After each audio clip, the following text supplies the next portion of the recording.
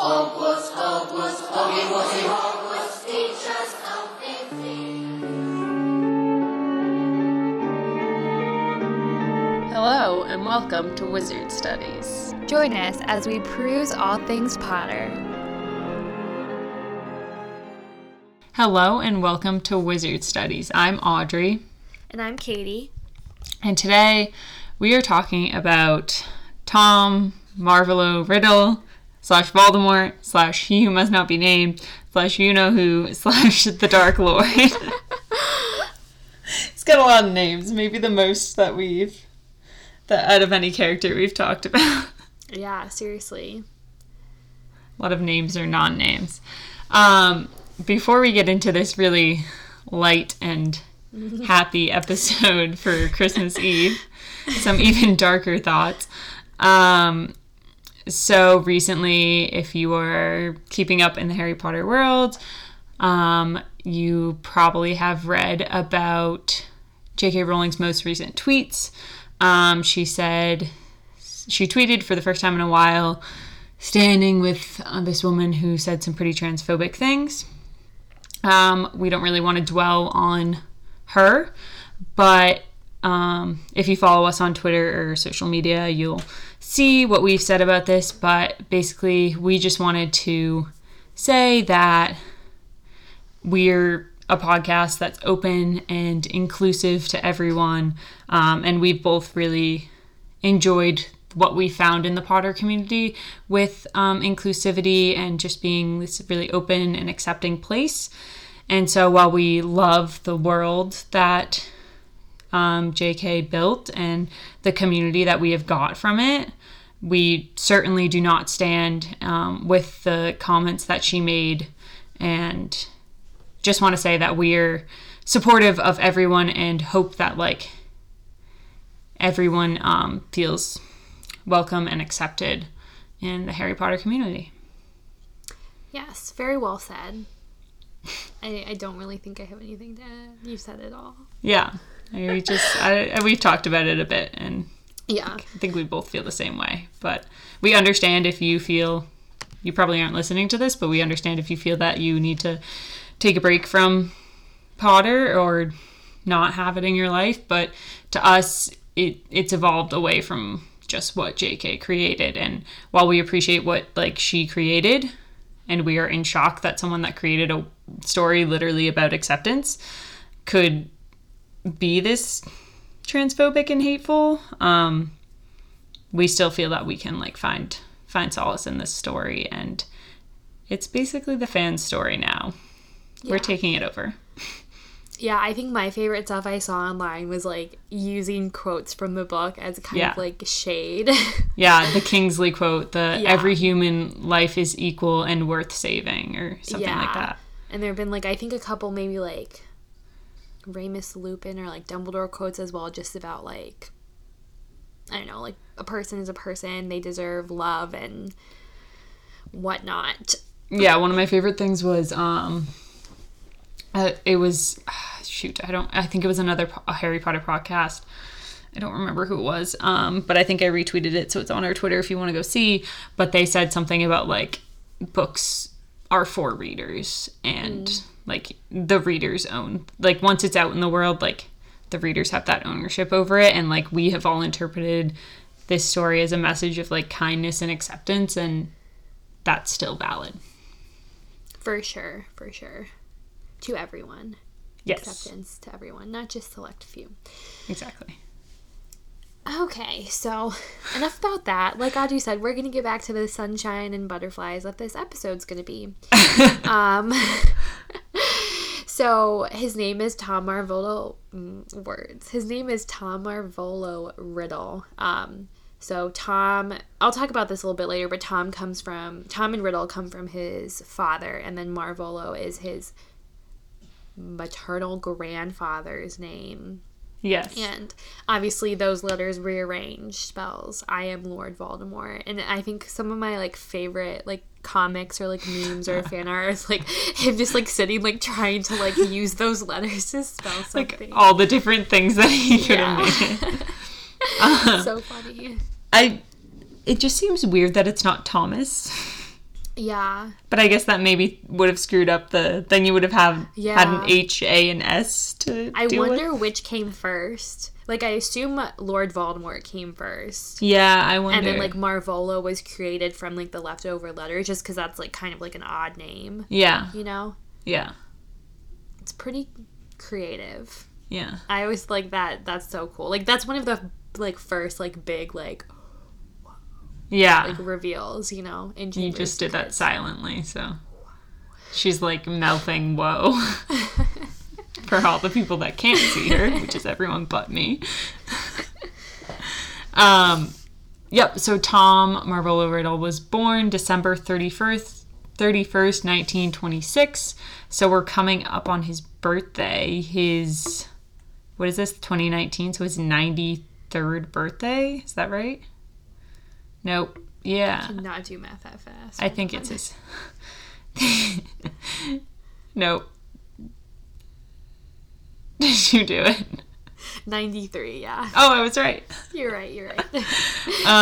He was born at Wool's Orphanage, London. That's what it says on the wiki, which I had never picked up on this, but that makes it seem like he was born at the orphanage and then his mother left. Mm-hmm. Which for some reason in my head I always had like she birthed him and then just like left him there, but that makes sense I think too. they talk about how like a pregnant woman showed up on the doorstep Oh and yeah, was dead within like the hour or something, right, kind of thing. Like when Mrs. Cole is talking to Dumbledore, right. and she says something along those lines. Sorry, I have a little bit of a cold. That's okay.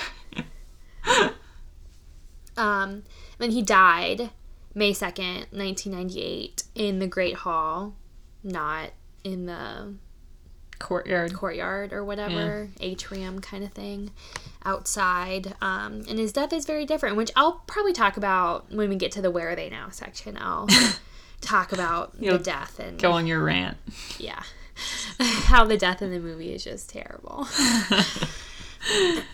Yeah, so his parents, as Katie said, were Tom Riddle Sr., who was a muggle, and Merope Gaunt, who was a witch. So this makes him a half-blood, as most of his followers do not know. And then a little bit about the Gaunt family, because we have information on them. So the word Gaunt means like being very thin, especially from disease or hunger or cold. And then the Gaunts are part of the Sacred 28 and they're direct heirs of Salazar Slytherin. And then on Lexico, it has a little paragraph about the Gaunt family saying, most of the Gaunts were gifted with the ability to speak or at least understand the snake language Parseltongue, making the family line unique in the wizarding world. Because they were Parselmouths, the Gaunt heirs of Slytherin were entrusted over the centuries with the secret of how to open the Chamber of Secrets under Hogwarts Castle. A student named Corvinus Gaunt incorporated the trapdoor entrance into the plumbing of a new bathroom that was built in the 18th century, which orphan Tom Riddle rediscovered in the 20th century. I thought this was interesting because I had never thought about how Tom Riddle would have known how to open the Chamber of Secrets. And this doesn't fully explain it because he was an orphan, so like obviously like his mom couldn't teach him. But it's just interesting to think about like for like centuries, Gaunts knew about the Chamber of Secrets and like it was their kind of like responsibility to open it. Huh. That is interesting. Okay, so his wand, the one he got from Ollivanders, is 13 and a half inches, which I think is like on the longer end. Yeah, that's pretty long. I think the longest one, mine's like 14 and a half. I feel like the longest you can get is like 15 or 16. I think the Elder Wand is pretty long. Is that right? Yeah, I think it. The Yeah, Elder Wand might be probably. like 15 and a half. Yeah. And I mean, there's some that are like 9. Like, I want to say 9 12 is like kind maybe of the an shortest. average. I think 12 is maybe average. Yeah. Because doesn't Umbridge have like a 9-inch one? Yeah, hers is like really short. Yeah. Well, it's like if you think about holding like a 12-inch ruler just for like a reference, like that's like seems like a very like That seems good normal. length. You know? Yeah. No, I don't but, like how long mine is. Yeah. But like 9 inches, like more than a third of that would be like covered by your hand, pretty much. Like depending on how you hold Yeah. it, but like, yeah, that's weird. The wood is yew wood, and the core is a phoenix feather core, obviously, because it's Fox. Spoiler alert. So I'll just read the paragraph about yew wood from Ollivander, or at least I'll try. Reading Ollivander is not the easiest. You know I'm not a great reader, so. Yew wands are among the rarer kinds, and their ideal matches are likewise unusual and occasionally notorious. The wand of yew is reputed to endow its possessor with the power of life and death, which might, of course, be said of all wands, and yet yew retains a particularly dark and fearsome reputation in the spheres of dueling and all curses. However, it is untrue to say, as those learned in wand lore often do, that those who use yew wands are more likely to be attracted to the dark arts than another. The witcher wizard best suited to a yew wand equally prove a fierce protector of others. Wands hewn from these most long-lived trees have been found in the possession of heroes quite as often as villains. Where wizards have been buried with wands of yew, the wand generally sprouts into a tree guarding the dead owner's grave. What is certain in my experience is that the yew wand never chooses either a mediocre or a timid owner. So I really like that description. It's very equally bad and good kind of thing. Like, it does a good job of like, oh, if you get yew, it doesn't mean you're the next Lord Voldemort, kind of thing. Whereas I remember when we were talking about the Umbridge wand, like, there was no good in that one, and I'm like, nobody, like, I'm sure that you can't get Umbridge's wood as in the wand thing. Well, yew, I think, is also Ginny's wood. Yeah. I think we talked about this on hers. I do remember that. So it does a really good job of, like, still fitting Lord Voldemort, but also, like, but if you get yew, don't worry about it, kind of thing. Yeah. I really like how it talks about, like, how it's so powerful, like, the life and death thing, and I know, it seems like it's a very good and, like, powerful description of a very powerful wand. And saying, like, notorious and stuff like that. Yeah. Just very, I know, it's a very cool description. I really like that it generally sprouts a tree. Like, that's super cool. Yeah, for some reason, I thought all wands did that. I don't know how rare it is, because I definitely, like, heard of that as well. But I don't know whether I'm just making that up. Yeah, I know that, Slytherin's wand sprouted a tree at Ilvermorny. Because there's that whole backstory, which we should do an Ilvermorny episode. For sure, yeah. And his wasn't yew, I think, but it's snakewood or something, I think. Yeah, it's something like weird like that. And I really like the last line too. Like, in my experience, it is that the yew wand never chooses either mediocre or timid. Because I think that, I don't know, just proves, like, kind of how powerful a wand it is, and how it's really attracted to, like, powerful wizards and witches. Yeah, and like a sentence like that fits Voldemort and Ginny. For sure, yeah. So now I'll talk a little bit about the core. I know we generally don't do this because we just talked about, like, unicorn and dragon heartstrings so many times over the first couple episodes. But we don't really talk about Phoenix as much just because it's the rarest core type. So I'll just read a little bit about Phoenix feathers. And we know how important the Phoenix feather is to, like, this specific wand and, like, the specific story and Lord Voldemort and Harry Potter. So this is the rarest core type. Phoenix feathers are capable of the greatest range of magic, though they may take longer than either unicorn or dragon cores to reveal this. They show the most initiative, sometimes acting of their own accord, a quality that many witches and wizards dislike. Phoenix feather wands are usually the pickiest when it comes to potential owners, for the creature from which they are taken is one of the most independent and detached to the world. These wands are the hardest to tame and to personalize, and their allegiance is usually hard won. So, I mean, the core type descriptions are always, like, a little bit more general, just because, like, they have to fit a third of the population kind of thing. But I like that. I like the mention of they sometimes do magic on their own. But then that adds kind of confusion, because wasn't it, like, unprecedented that Harry's magic or wand did magic on their own? Like, is it because it, like, moved on its own, or, like... I feel like the extent to which Harry's wand did magic on its own. Okay. I think, like, it literally blocked a killing curse. Yeah. And when it's I like read gold that, I read it sparks. as like, oh, sometimes it like shoots off like sparks or something like that, but like not like actually like acts to save the owner. Yeah. Sorry, you saying that? I just listened to a little bit of Order of the Phoenix on the plane ride home. And there's the scene, like, when the Order is picking up Harry to take him to Grimmauld Place for the first time. That's when Mad-Eye Moody, like, complains about Harry, like, having his wand in his back pocket because he'll blow a buttock off. And then Tonks and Harry go upstairs to pack, and everybody else is, like, getting ready to leave and stuff. And Tonks, when she's leaving the room, she's like, got everything packed? Buttock still on? Let's go. And I just, like, burst out laughing. So funny. Anyways... Yeah, so that's Voldemort's wand. We do know that he stops using this wand because he knows when he finds out about the connection and Harry's wand, his and Harry's wand, and he starts using other people's wands. I also just a little pet peeve about his wand in the movies and like in the Noble collection. It's just like, is that what the wand looked like when he got it? Oh, because it's like white with a skull at the bottom, right? Yeah, well, it just looks like a bone. Yeah. Like the handle. And I'm like, did like Ollivander... I've seen some stuff online where it's like, Ollivander just gives this 11-year-old child like this evil-looking wand and like doesn't suspect anything of it, you know? It's like, should have been an indicator.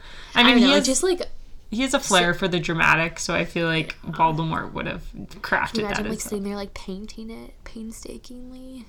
He's got those like little the like magnifying things over his glasses. So funny.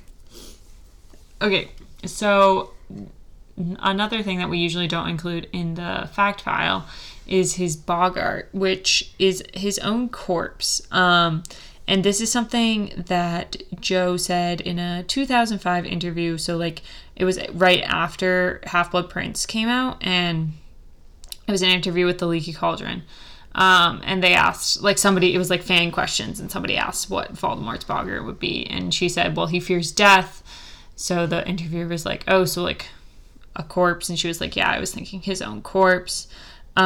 She also said in this interview that he would see himself as all-powerful and eternal in the Mirror of Erised, which makes sense. That's kind of all he cares about, is not dying and being all-powerful. Yeah. In Hogwarts, his house was Slytherin. He descends from Salazar Slytherin, so this makes sense. He's also really ambitious and power-hungry.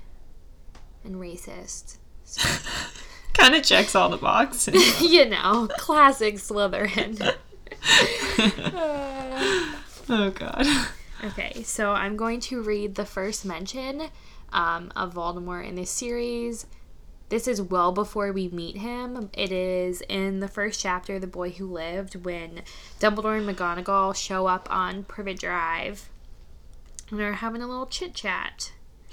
So I will start. No thank you, said Professor... This is also kind of a long section, I apologize. No thank you, said Professor McGonagall coldly, as though she didn't think this was the moment for sherbet lemons. As I say, even if you know who has gone. My dear Professor, surely a sensible person like yourself can call him by his name. All this you-know-who nonsense. For 11 years, I've been trying to persuade people to call him by his proper name, Voldemort. Professor McGonagall flinched, but Dumbledore, who was unsticking to sherbet lemons, seemed not to notice.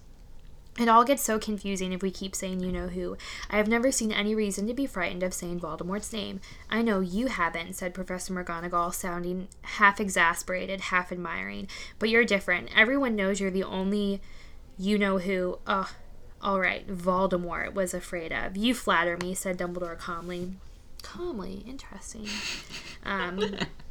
I lost my spot. You flatter me, said Dumbledore calmly. Voldemort had powers I will never have, only because you're too, well, noble to use them. It's lucky it's dark. I haven't blushed so much since Madame Pomfrey told me she liked my new earmuffs. Madame Pomfrey. And this goes on to kind of like, McGonagall asks if, like, what happened, if Dumbledore knows, if he's going to come back, that kind of thing. And then Hagrid shows up with baby Harry. Baby Harry. which we Yeah. talked about on our last episode. Yeah. But overall, like, the first mention is very kind of mysterious, and I think, like, they do that on purpose. The whole, like, because the next time they really talk about Voldemort, I read a little bit, and it's when Hagrid shows up at the hut on the rock, and he's like, Lily and Jameson die in a car crash, are you kidding me? And he, like, goes through, and Harry's like, well, how did they die? And Hagrid's like, ooh.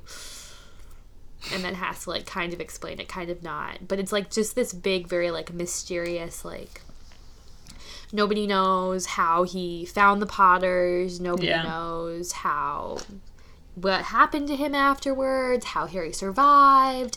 And I think, like, the first mention does a good job, like, setting up that mystery and intrigue. And, like, you're intrigued enough to want to know what happens, but not, like, dying to know too much, to not, like, pay attention to when his name isn't mentioned again for a while. You know what I mean? Yeah. Like, when it kind of comes back, like, when Harry's getting the Sorcerer's Stone, you're like, oh, yeah, like, Voldemort. But other than that, you're just like, oh, yeah, like, he's the guy that killed Harry's parents. You're not like, oh, like, this is going to be the, like, driving bad force, you know? Yeah. Okay. So then, onto his Myers-Briggs personality type. So I was reading a bit online, and a lot of people were saying, like, oh, it's hard to categorize him because he's so, like, unhuman. Like, he's not really a human at this point. So no offense to anyone with this personality type. It is still a good type. But this does seem to fit him the best out of the 16 options. We have limited options here, folks. So the personality type that most people online have assigned to him is ENTJ, which is the commander. And I think this fits pretty well if you just focus on, like, the bad parts of it. And I think also, like, focusing on Tom Riddle more than, like, Voldemort. Because Tom Riddle is the person.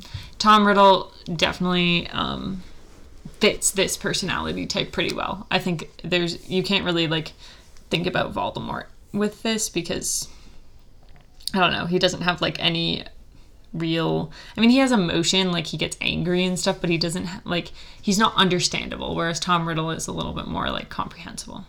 Yeah. Okay, so ENTJs, or commanders, are natural born leaders. People with this personality type embody the gifts of charisma and confidence and project authority in a way that draws crowds together behind a common goal. However, commanders are also characterized by an often ruthless level of rationality, using their drive, determination, and sharp minds to achieve whatever end they've set for themselves.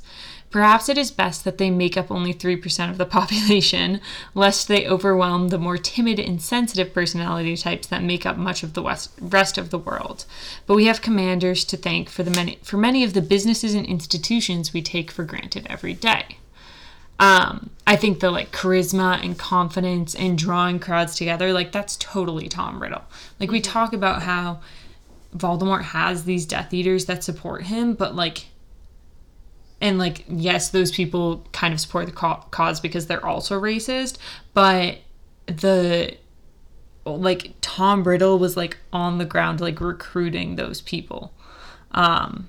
Like, somebody had to, like, become the first Death Eater, and, like, I think, like, a lot of the building of it came from his, like, he's charming, he's cunning, he's kind of this enigma. Like, I think of him as kind of like a cult leader, you know, like, he's supposed to be attractive and, like, draw people in and stuff like that.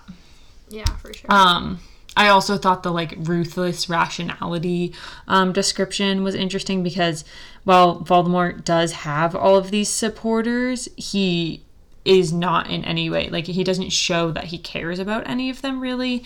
I think it's just, he is ruthless, and he just wants to be the most powerful. He wants to be immortal, and, like, he will kind of cast aside anything that gets in his way.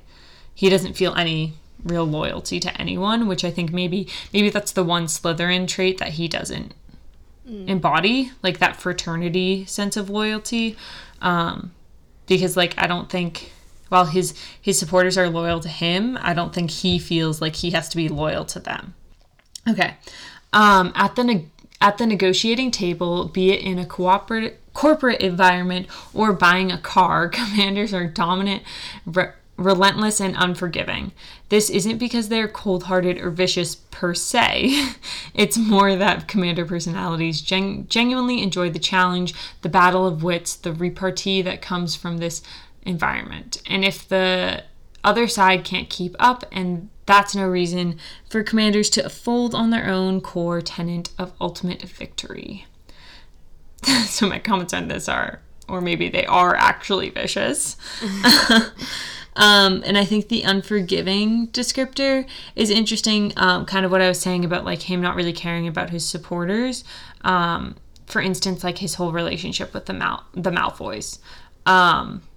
Like he knows that the Malfoys didn't really care if he came back, you know. They were just kind of content fucking around and living on their own without him. And then with Lucius messing up with the Battle of the Department of Mysteries and all that, like he is pretty unforgiving. Like he punishes Draco by making him be the one to kill Dumbledore or like give him that mission, and then like he basically just sets up camp at Malfoy Manor. He takes Lucius's wand. Like if you wrong Voldemort, and especially if you wrong him multiple times, or at least like fail him multiple times, like he's just going to use you for what you can give to him, like your house, your wand, like your son to kill somebody, and he's not going to. And then if you run out of like things that you can offer him, like he's gonna kill you. Yeah. There's no like, oh well, maybe you can be like a good supporter again. Like Lucius was never going to get back in Voldemort's good graces. Side note, if they're sorry. Oh, go ahead. Okay. Well, mine's kind of silly. If there are any commanders in the Raleigh-Durham area and want to help a girl buy a car, hit me up. I need help. Okay. Thought it was going to be Potter related. No, it wasn't. That's why I was going to wait till you were done, but then you kept talking. So oh, okay. I ruined it. Anyway. If there's anyone commanders respect, it's someone who is able to stand up to them intellectually, who is able to act with a precision and quality equal to their own. Commander personalities have a particular skill in recognizing the talents of others, and this helps in both their team-building efforts. Imagine the Death Eaters doing team-building exercises. Like doing the thing with the hula hoop where they have to like hold hands and like it go around the circle. So this helps in both their team-building efforts and to keep commanders from displaying too much arrogance and condescension. I don't think that worked for Voldemort. However, they also have a particular skill in calling out others' failures with a chilling degree of insensitivity, and this is where commanders really start to run into trouble. So the first sentence there about like respecting people, who they respect, I think like Voldemort doesn't fully respect anyone. I would say the two people he respects the most are Snape and Dumbledore. Mm-hmm. Dumbledore he respects because he fears him, which I think his level of like respect just comes from like knowing that they are strong wizards, and I think like he respects Snape because Snape is not like throwing himself at him and like fawning all over him like, for example, Bellatrix does. Yeah. I really think he has no respect for Bellatrix. I think it's kind of like with the Malfoys, even though she never wronged him, it's just like she is there for him to like use of her powers and her capabilities and her body and her reproductive parts. And that's really it. Yeah. You know, like, I think with Snape, at least there might be some level of respect there. And I think that's, like, why it's even more, like, kind of, like, dramatic that Snape is the one that's been betraying him this whole time. And then the thing about calling out failures, like, that's the Malfoys again. Yeah. Okay. Emotional expression isn't the strong suit of any analyst type, but commanders' distance from their emotions is especially public and felt directly by a much broader swath of people. Especially in a professional environment, commanders will simply crush the sensitivities of those they view as inefficient, incompetent, or lazy. To people with the commander personality type, emotional displays are displays of weakness, and it's easy to make enemies with this approach. I think I was talking about him respecting Dumbledore, and I think kind of the one thing he doesn't respect about Dumbledore is like Dumbledore's like being emotional and like like love magic. Like I think Voldemort thinks that's all dumb, even though it literally ends up being his downfall twice. But I think I obviously Tom Riddle / Voldemort is cold and like not emotionally invested in really anything except for himself. Okay, and then strengths and weaknesses. We have for strengths, efficient, energetic, self-confident, strong-willed, strategic thinkers, charismatic, and inspiring. Definitely like charismatic and inspiring, self-confident. Those ones really fit Tom Riddle. For weaknesses, stubborn and dominant, intolerant, impatient, arrogant, poor handling of emotions, cold, and ruthless. And I think this is the first time I can confidently say that like the weaknesses of a personality type entirely fit the character I'm describing. Like I think all of those fit. Yeah. Well, it's also good to know if you have this personality type that Tom Riddle is basically just like the weaknesses of the personality type. Yeah. Yeah. Definitely. Make you feel a little bit better. Let us know if you have this personality type. You're probably a great person. Yeah, well, because didn't it say it was also, like, super rare? Yeah, it's only 3% of the population. Yeah. A lot of, like, CEOs, like, company founders, stuff like that have this personality type because it is about, like, leading and being ambitious and, like, being charismatic and charming and, like, winning people over to your side, which are all great traits to have as long as you don't, use them to kill people. Let's hope. So this next section is entitled Early Life, but it's basically just Tom Riddle's life, pre-Voldemort kind of thing. So briefly, I don't know if we talked about this much on the podcast, but like just a brief overview of this story, like between his parents. So like I say Merope. I just know some people say Merope, but Jim Dale says Merope, so that's what I'm going to say throughout this podcast. So Merope Gaunt grew up with Marvolo, her father, and Morphin, her brother. And she was treated like trash by them. She never got the opportunity to go to Hogwarts, I believe. Didn't they, like, think she was a squib? Yeah, they, like, made jokes about how she was a squib, and a lot of people I've actually seen, like, have been asking why she didn't turn into an Obscurus, kind of, because her magic was definitely suppressed, because they even, like, talk about that, like, post-leaving, she, like, got better at magic, like, I think they talk, like, Dumbledore talks about that when she leaves, in Half-Blood Prince, when he's going through this story with Harry. But she had this big old crush on the local muggle boy, Tom Riddle Sr., who lived in Little Hangleton, and then she lived in the outskirts of Little Hangleton. I don't know. But he would, like, ride by the house, and she'd, like, look out the window. He was a rich boy. Yeah. He was a rich white boy. And one day, he came by, like, on his ride, like he always did, and she decided to, like, she gave him some, like, water or, like, lemonade as, like, a refreshment or whatever, and she spiked it with love potion. And so they, quote-unquote, fell in love. She ran away with him, or they both ran away, and she got pregnant. And after she got pregnant, she decided to stop giving him love potion because she thought that he had really loved her, like, come to love her with their time together, like, that he wouldn't leave because she was pregnant with his child. And, shocker, all men are jerks. And he just leaves her. Okay, well, I don't think this is on him. Not saying that what Merope did wasn't a jerk move either.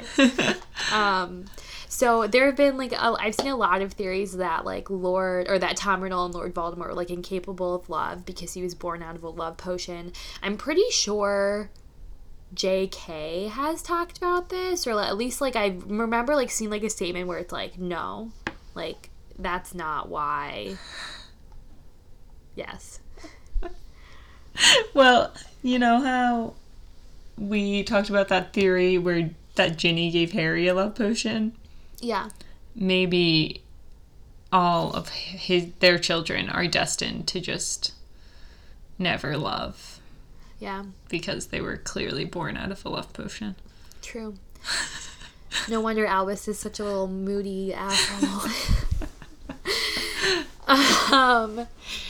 So yeah, I mean, I don't really like that. I think that's like, you want your villains to be like understandable, and you want to have like some sympathy, I think, for your villains, like for it to be a good villain, or at least like I think there are two types of villains. So there's like the cold, like that you just love to hate, but then there's like villains that like you understand, like why they are the way they are, like Snape.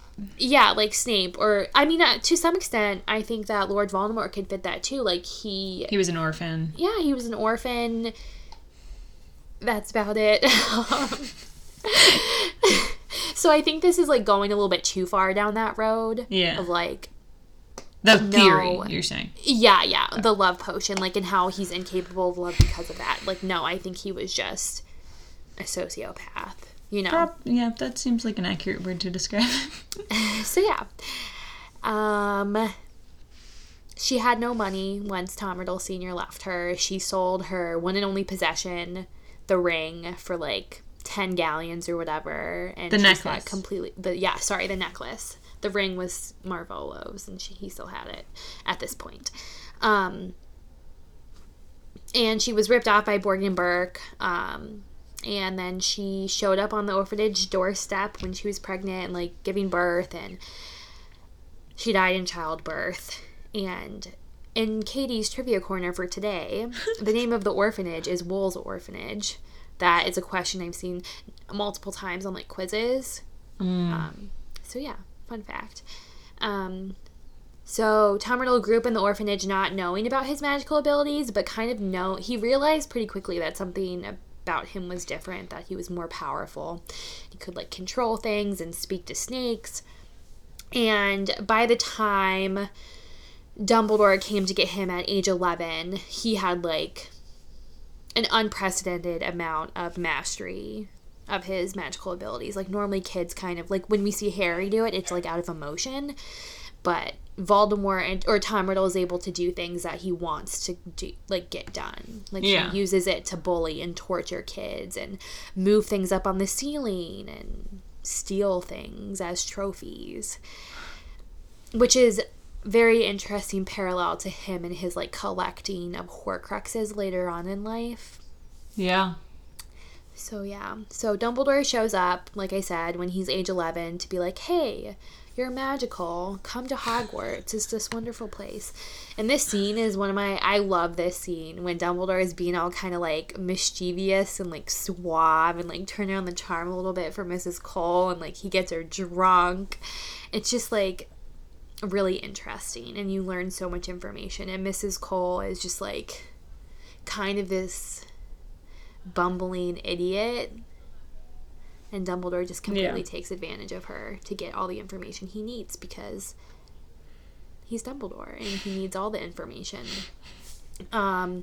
So he meets Tom Riddle, he like becomes suspicious and resolves to keep an eye on him and say like stealing will not be tolerated. So he starts at Hogwarts. He gets sorted into Slytherin, as mentioned before. And then this was an interesting thing that I found out through like typing this up, is that in the summer he still had to go home to the orphanage, so like his least favorite place.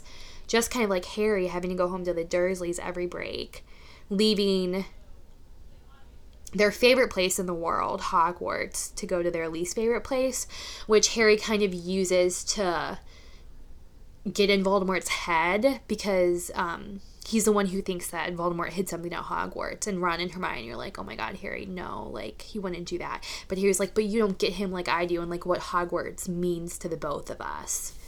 So that's an interesting parallel between them. At school, he was well liked by the faculty and most of the other students. He was head boy and prefect. Also, I found he's the only named head boy that we know. Oh, interesting. Which, like, kind of makes sense because we very rarely know, like, older Slytherins. And, like, we don't... the trio never makes it to year 7 to be head boy and head girl. So, like, Yeah. at that point, Draco's not head boy. Right. I don't think Draco would have been head boy anyway. Well, he was prefect, wasn't he? Isn't there one head boy, head girl? Oh, yeah, you're right. You're right. Right? Is that right? There's Yeah, prefects no, from there's all the only one. houses. Yeah. Yeah. Well, so there's I one don't. of each. I don't see any of the Slytherins and Harrys here being contenders for. Maybe Blaze. Maybe. But Dumbledore was still wary. He still kept a close eye on him. Didn't trust him. Never really. I think Tom even says this in like Chamber of Secrets. Like, Dumbledore never really liked me as much as the rest of the faculty did. Like, Yeah. you could always He tell like that resents was- Dumbledore for that. Yeah, like very suspicious of him. So throughout his time at Hogwarts, he was obsessed with finding out about his parents because the only thing he knows about them is that his father's name was Tom Riddle because Merope, before she died, was like, name him Tom after his father. Like, I hope he looks like him. Yeah. And Mrs. Cole is like, yeah, she wasn't even Me looking, too. so... and then Marvolo. Like, I don't even know if he knew his mother's name. Yeah, I don't know. I could be wrong. I mean, but he don't- finds out that they're like aunts. Yeah. So at first he was convinced that his father was the magical one because his mother was too weak and she wouldn't have died in childbirth if she could use magic. So he was convinced that it was his father, but after like searching and searching, he couldn't find anything. And so this is when he drops Tom Riddle and starts going by Voldemort. And then he again looks into like the Marvolo lineage and he finds his family through that name and his connection to the Slytherin family. How much easier would this have been if he had Ancestry.com? Can you imagine? Like teenage Voldemort, like in the Hogwarts library, like, Just like swabbing. it's like, I'm from Little Hangleton. Yeah. Or like doing like 23andMe or whatever. Oh man. Yeah. I mean, I'm kind of shocked that he even found out. Yeah. Like, I know that he comes from like the Slytherin family, but like Marvolo seemed very removed. Well, the Gaunts are direct descendants. Yeah, but I'm saying like they seemed very removed from like the Wizarding world at that point. Oh, so I yes, don't know, like yeah. maybe like Marvolo had been in the family for like a really long time, so like tracing like closer to like Slytherin time he was able. I don't know. I don't know. Anyways, then he kills his father and grandparents in 1943. I believe this is after his 5th year, if I do math correctly, because he. Anyways, I'm Around pretty there. sure. it's either his 4th or 5th year. Isn't it his 6th? Well, Because I think doesn't I he think he's at kill Hogwarts. Myrtle in his 6th, and then she's the first one that is made into a Horcrux? no, I think he was in 5th year when that here. Let me pull up the wiki. What? I just looked up Tom Riddle and it took me to Tom Riddle Senior's wiki. I'm like, is that the Tom Riddle you really thought I was looking for? Oh my god, I just did it again. What is happening? I literally was just on this page. Tom Riddle Senior, his wiki is Thomas Riddle. Okay. Maybe his real name is Thomas, or maybe Merope didn't know that his full name was Thomas and just he went by Tom, so that's what she thought his name was. Okay, so around June 13th, 1943, the basilisk injured many at Hogwarts. So it's the same, like, the end of the school year to summer. It's very close. Yeah, so that, like, he kills Myrtle, and then he goes and kills his father and his grandparents, Yeah, and he but makes he's in- Horcruxes out of both. Yeah. But he's in Hogwarts from 1938 to 1945, so I think 43 would be the summer after yeah. his 5th year, right? Yeah, because 44 would be after his 6th year. Yeah, 6th year, yeah. interesting. And when he found out he was related to Slytherin, this is when he became obsessed with finding the Chamber of Secrets and opening it. Right, Which so we know all of he that must have does. happened, like, during his 5th year, opened the Chamber of Secrets when it killed Dad. Yeah, or like he could even like found it like his 4th year. Yeah, and been working on it. Yeah. So then during his 6th year is when he finds out about Horcruxes, or at least that's when he asked Slughorn about them. Right. I think that's when he asked about like making multiple, which like presumably he could have made some already. Yeah, so he like obviously knows, because I think it's implied that he like read about them in a book and like found it somewhere. Yeah. But then he just has what you said. He was only asking Slughorn about the repercussions and like what would happen if you make more than one. He had already known how to make one and had already made for some instance, before. 7. Yeah. 7? My God, Tom. After graduating Hogwarts, he asked Dippet for a job at the school teaching, and Dippet said no. I can't remember whether this was like just because like he was too young, or like did Dumbledore kind of like make sure Dippet didn't allow him. Let me see. Oh yeah, so he just said he was too young, but he could like come back in a few years. And then by the time he came back, I think Dumbledore was already headmaster. So then he goes to work at Borgin and Burke's, and then this pretty much leaves off right where we talked about in like most of the like house episodes, and like whenever we talked about Horcruxes.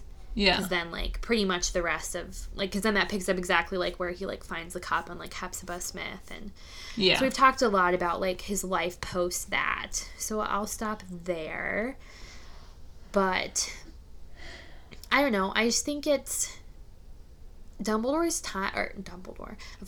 timeline has always been like kind of confusing to me, because like even at Hogwarts they were calling his friends Death Eaters, and like he already had started to go by Lord Voldemort. And then when does his pure appearance start to take a downturn? Is that like, oh, I think that's, do we hear about that when he comes back to Hogwarts and Dumbledore's like, even by then, like when he goes back to ask for a job? Because I think even still at Borgin and Burke, like he was still like looking pretty normal. I vaguely remember the like Dumbledore saying like even by then he had like paled and stuff. Yeah. The whole like looking like a snake, red eyes stuff, that is only after he comes back. Yeah. I don't know, like I think he maybe still looked human before, like pre his first fall. Yeah. I think that's so. interesting though. But yeah, so it's a crash course on Tom Riddle. All right. So this next section is a comparison between Voldemort and Grindelwald, who we have been learning a lot more about with the Fantastic Beasts series. And I think it's interesting because I feel like we hear them both called like the most powerful and dangerous dark wizard of all time. Obviously, only one of them can be that. So I just wanted to like have a conversation about it, like who we really think is more powerful, more dangerous. I think it depends on like the sort of questions you're asking. So someone on Reddit, this is Validity9, 2 years ago, asked Grindelwald versus Voldemort, who is more powerful? So they're asking specifically, like, if they had dueled at the peak of their powers, who would have won? So this is, like, wizard, like, magical powers. And so they said that they think that Grindelwald would have destroyed Voldemort because Grindelwald pretty much conquered the entirety of Europe in his 6 years, with the exception of Great Britain, because Dumbledore was there. Meanwhile, Voldemort took 14 years, 11 in the First Wizarding War and 3 in the Second, and failed to even take over all of Wizarding Britain. So when Grindelwald and Dumbledore fought, they were aged 62 and 63, and Dumbledore said that he was a touch more skilled. And when Dumbledore and Voldemort fought in Order of the Phoenix, Voldemort was only 70. Meanwhile, quote, our fluffy beard boy, aka Dumbledore, was 114 years old. So he was slower and weaker, and his reflexes weren't as good as they were presumably when he fought Grindelwald, but he was still like toying with Voldemort. he held Voldemort back so that the Ministry of Magic could come see that Voldemort was actually back. He was protecting Harry, and he was making sure that Bellatrix didn't escape, like, all at the same time. And so they're saying that, like, it's not really portrayed well in the movies, but it's clear that Dumbledore is more powerful, at least in dueling, than Voldemort is in that circumstance. And, like, Dumbledore was just fighting with defensive spells. They then go on to say that Grindelwald was extremely intelligent and was marked as an intellectual equal by Dumbledore, who was also incredibly intelligent. Grindelwald was expelled from Durmstrang, which prided itself for teaching their students dark arts, because Grindelwald was practicing dark arts that were too dark even for Durmstrang. And another thing was that Voldemort's visit to Grindelwald when he was in Nurmengard, he was unarmed and was 116 years old and probably hadn't been doing magic for 53 years. But he was still able to stop Voldemort from penetrating his mind. And, like, Voldemort is supposed to be really good at this.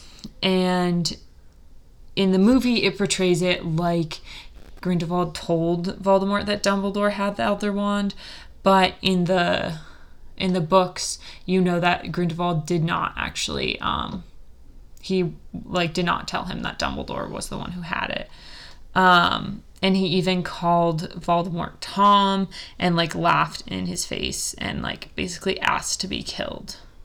They close by saying that the only edge which Voldemort has is splitting his soul, but if we take that out of consideration, it is clear that Grindelwald is the superior one.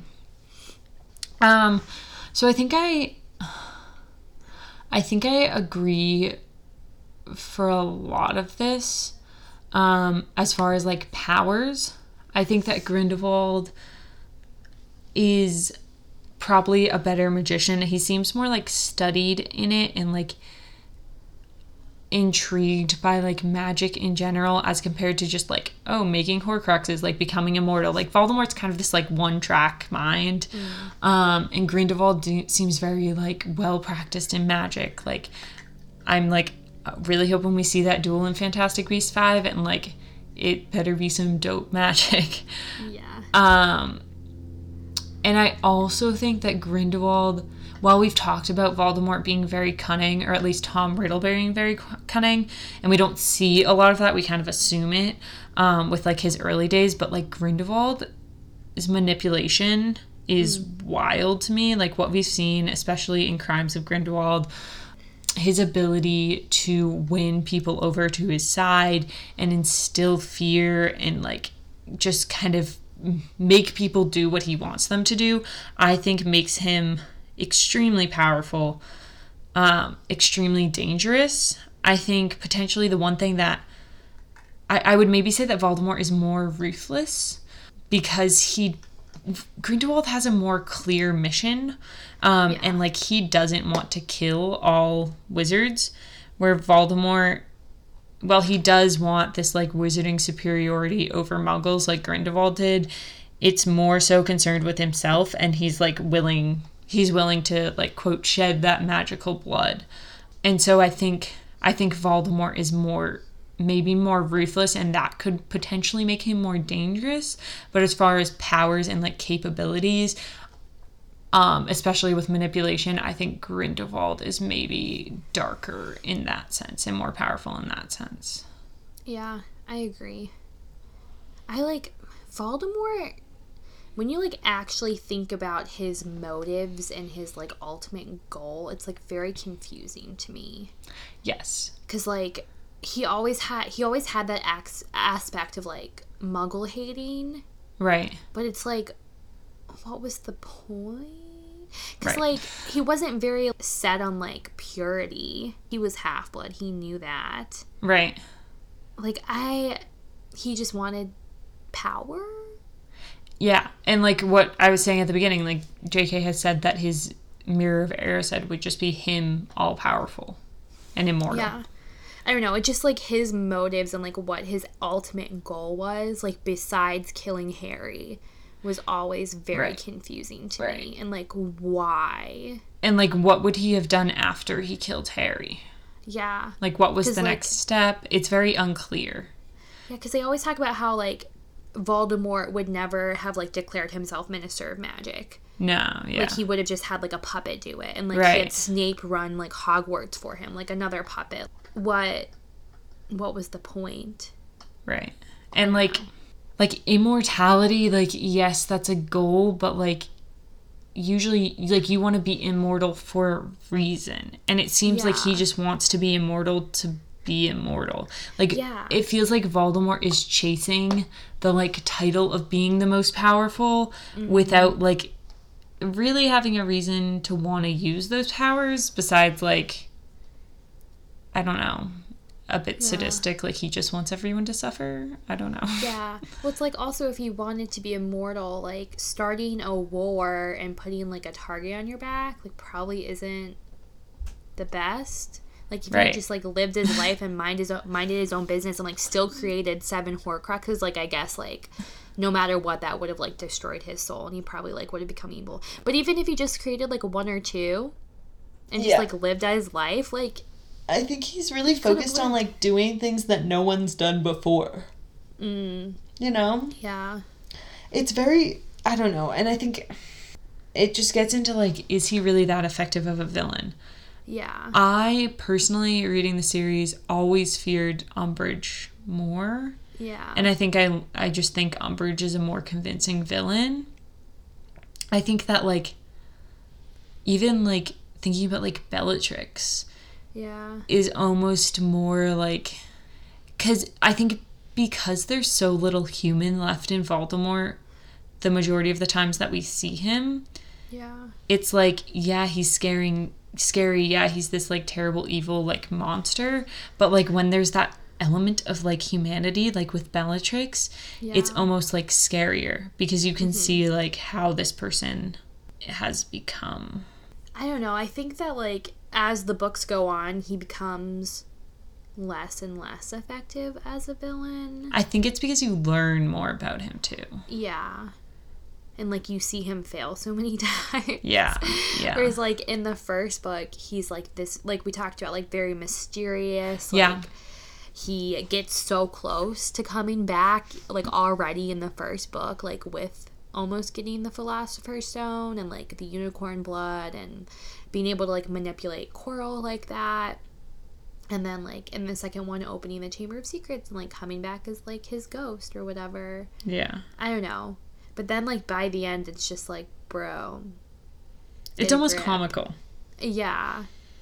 I don't know. Like, I like him as kind of the, like, head big bad, quote Yeah. unquote. Because, like, somebody has to be the big bad. Yeah. But I like the little bads better.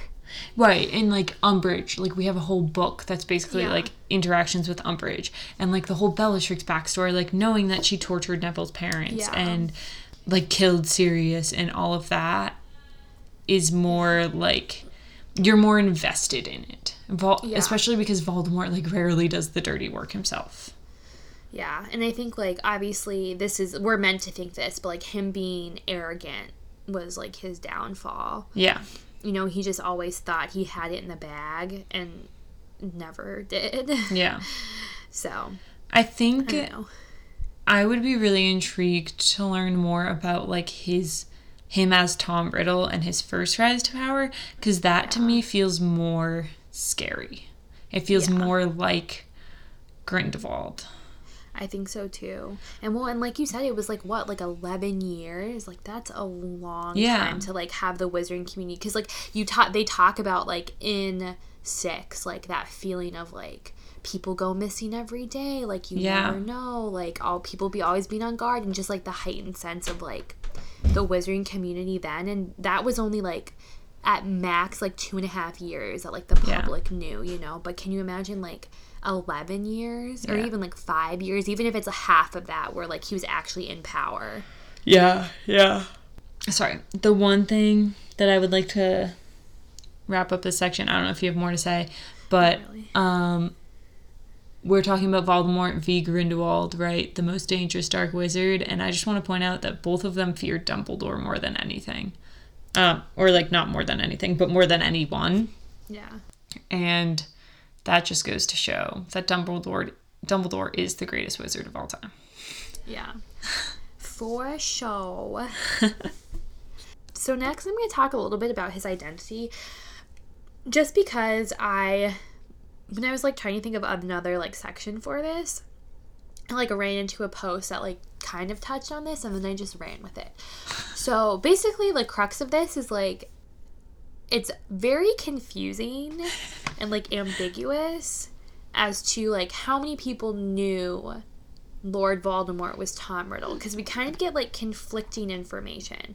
Like where, Right. okay, so straight up, Dumbledore says in Chamber of Secrets, very few people knew that Voldemort was once called Tom Riddle. So from that, we can kind of assume that not many people knew that Tom Riddle turned into Lord Voldemort. But like if you actually think about it, like I said earlier, he started going by Lord Voldemort in school. Granted, that was kind of like just with his like inner circle.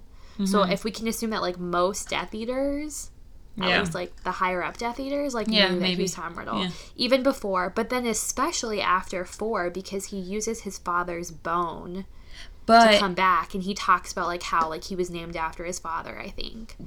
Does he talk about that? I think so. Like I think he talks about like he talks about his disdain for his Muggle father. Is that before the Death Eaters come? Because isn't the whole thing like they don't know that he's half-blood? I think. That's true. Because that would like blow the whole story. Yeah. Well, maybe I guess that is that before the Death Eaters come. Well, the potion was made before the Death Eaters came, for sure. But also, I don't know the answer to that. But also, this just gave me another thought. Is like, I wonder, back on like kind of the last section, like I wonder how much he really cared about the whole blood purity thing, because I don't think he cared that much, to be honest. like it feels like I know that he hates his Muggle father, and like I believe that he hates Muggles, you know, like I get that, I'm convinced, but like I just kind of feel like that is all exaggerated or like used to get the Death Eaters to support him, because he knows that that's what they believe. That's like kind of had always been my thought. Like once I actually started to think about it, like I don't think he really cares about like the eradication of Muggleborns. I think like the whole opening the Chamber of Secrets, like he did that because he wanted to like strike fear in people, and like he's an heir of Slytherin. He was obsessed with like his lineage and like being a Slytherin. And I think like so I think like he does that, and he like hates Muggles because like that's kind of Slytherin's thing. Yeah. But like I think, I don't know, I'm not entirely convinced that that's like really his motive. I think it was more like letting the Death Eaters do that. Yeah. And like keeping them on his side by letting them like have free reign. Okay, sorry, totally interrupted you. No, you're good. So like it's like I said, it's just kind of always been kind of confusing about who knows, because we know Dumbledore knew. We know that Slughorn knew. Right. And we know that Ollivander knew, because Ollivander talks about, like, when Harry picks his wand. Yeah. Like, oh, yes, I remember the boy who got this wand, or whatever.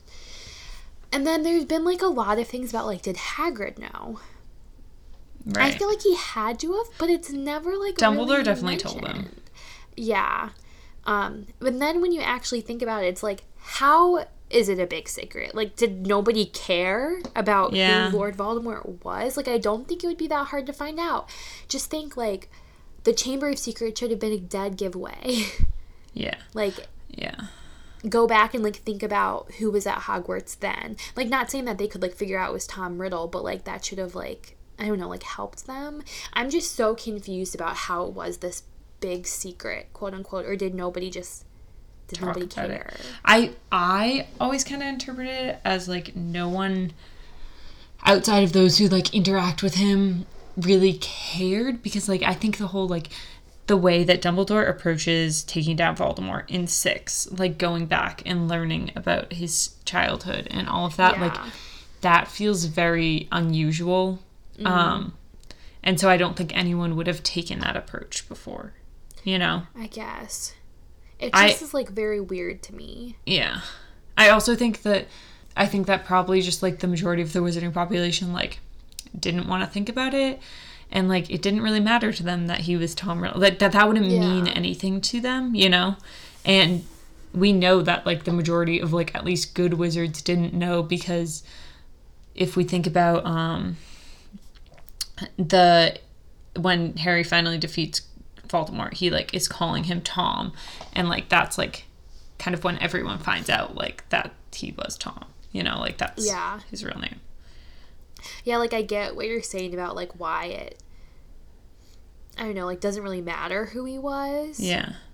But it's just, like, I don't know, that was always just so, like, thinking about it, it's, like, very odd to me. Yeah. Did I still have this pulled up? Oh, no, I didn't. I don't know, it seems weird, like, did the Ministry not care? Like, I feel like that's something that, like, law enforcement should care about, you know, like, knowing the identity of the evil wizard. Yeah, I just think that it doesn't seem like something that would be that hard to figure out either. Yeah. So, I don't know, I just thought that it is interesting. And not really explained. Yeah, well, because, like, even, like, when we talk about, or, like, thinking back to, like, James and Lily, there's, like, a scene where Lily's, like, I guess this is more Snape and Lily, when we're going through Snape's memories, Lily's, like, you're hanging out with people who, like, talk about, like, wanting to become Death Eaters and all this stuff, so it's, like Lucius. At that point, did those kids know, or were they just, like, oh, Lord Voldemort? I think maybe they just knew of him as Lord Voldemort. Yeah, because I, like, don't know how much removed they would be from, like, Voldemort's original Death Eaters. Yeah. Like, how much older is Voldemort? I guess he was, like, quite a bit older than He's, like, James. 20 years older than, like, Lucius and co.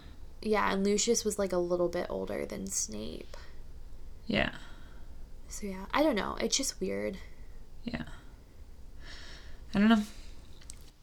All right.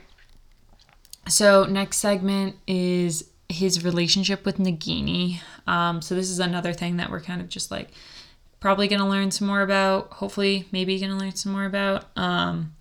So they met in the forests of Albania, presumably when Voldemort, little piece of his soul, whatever remained, fled there after he fell the first time. And he was possessing the bodies of animals, kind of like bouncing between, mostly between snakes. And it's kind of implied that he possessed her. He probably possessed her.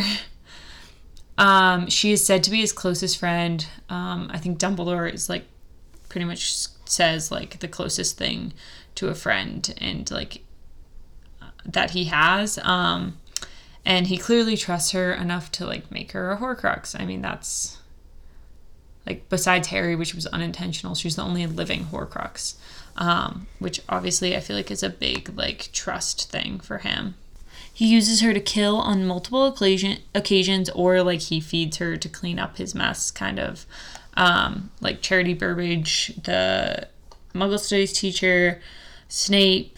And I think Bathilda, I think it's implied that, like, Nagini was sent there without Voldemort and, like, to kill Bathilda. The one who killed, yeah. Yeah, and then Nagini possesses Bathilda, which, like, I don't know how that happened. Neither do I. Also, doesn't she get to eat Frank too? I think so, or at least they, like, talk about how, like, oh, he's gonna feed Frank to her because she's hungry. And she's used to, like, go after Arthur. Yeah. Weasley.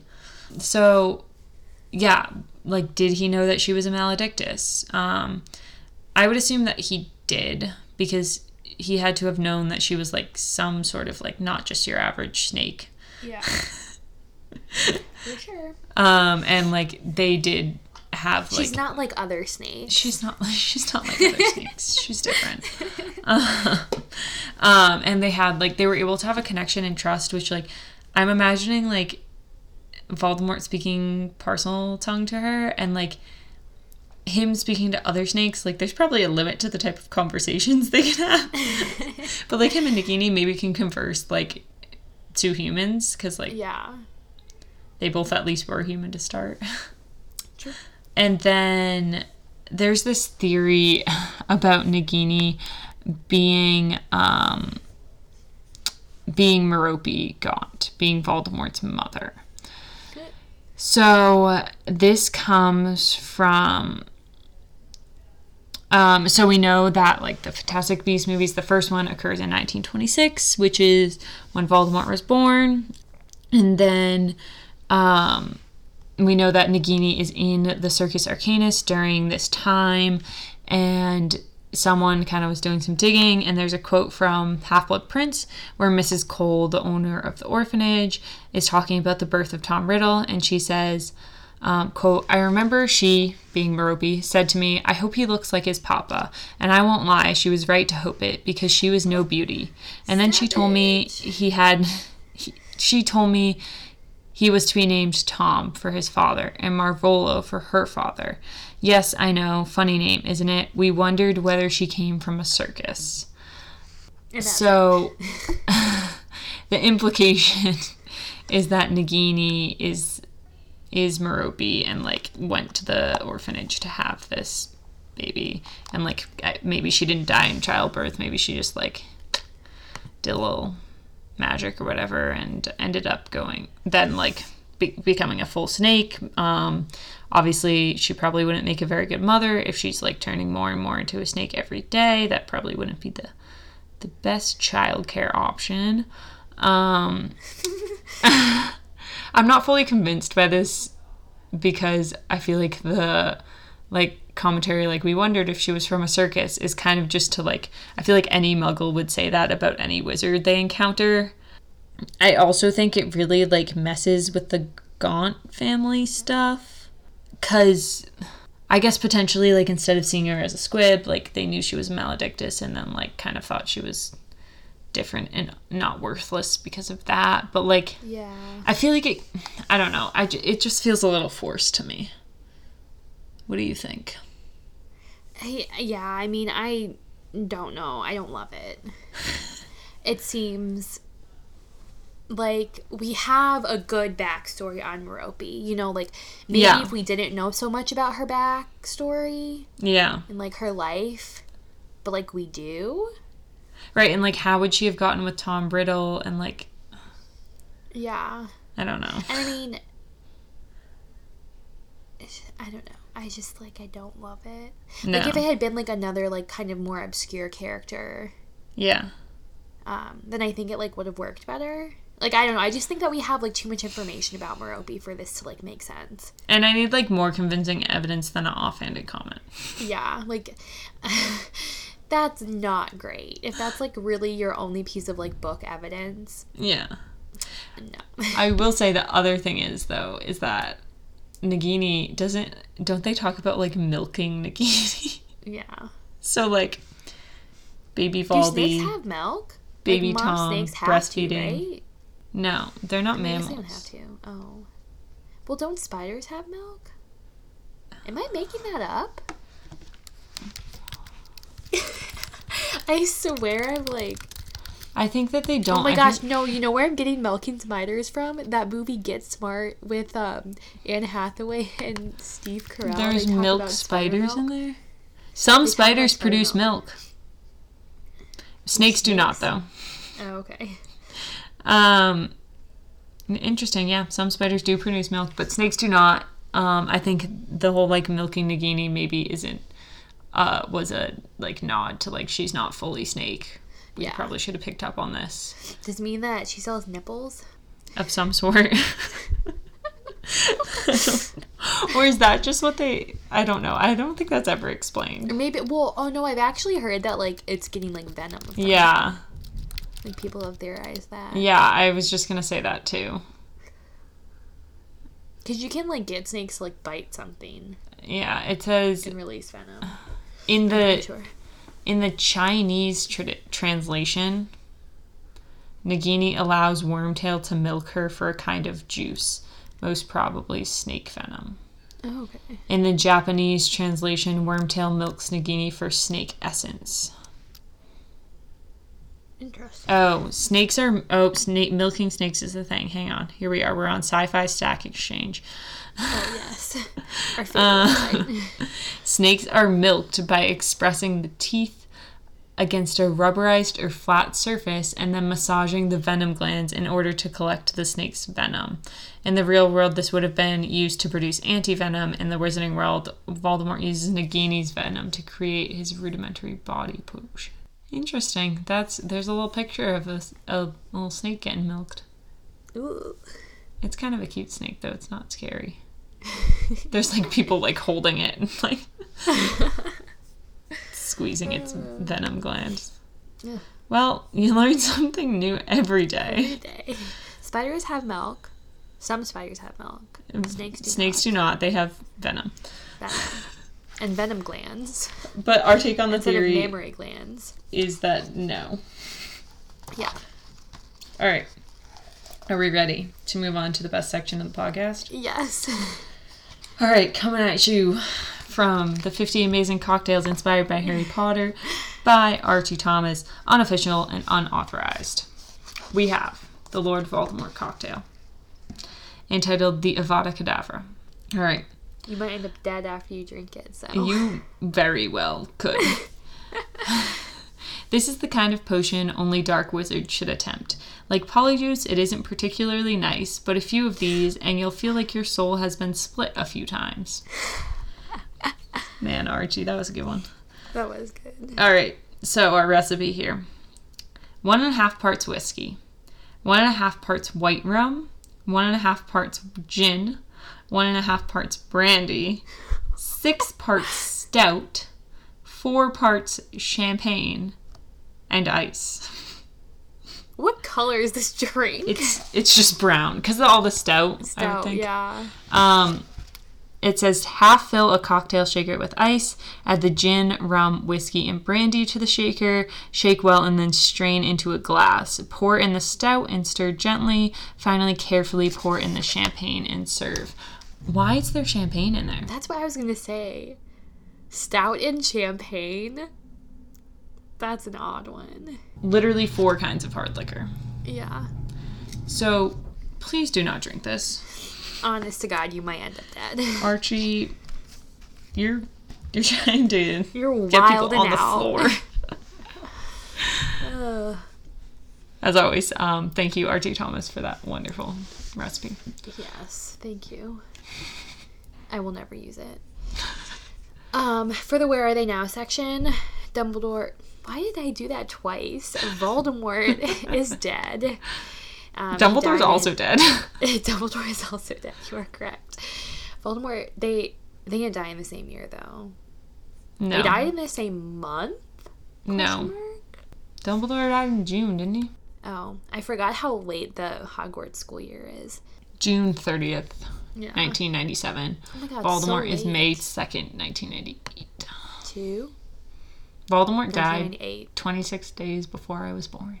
Voldemort died and you took his place. Yes.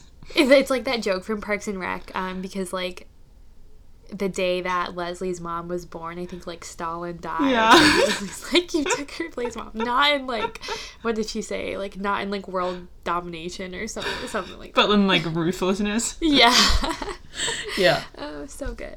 Anyways, Lord Voldemort is dead. He died in the Great Hall as the sun rose. Just as the sun broke through the Great Hall windows. And how did he die? He died as a man. His body Mortal. aged, shriveled up, and there was a body. There was a body. There was not flakes of his skin everywhere to be inhaled. Ugh.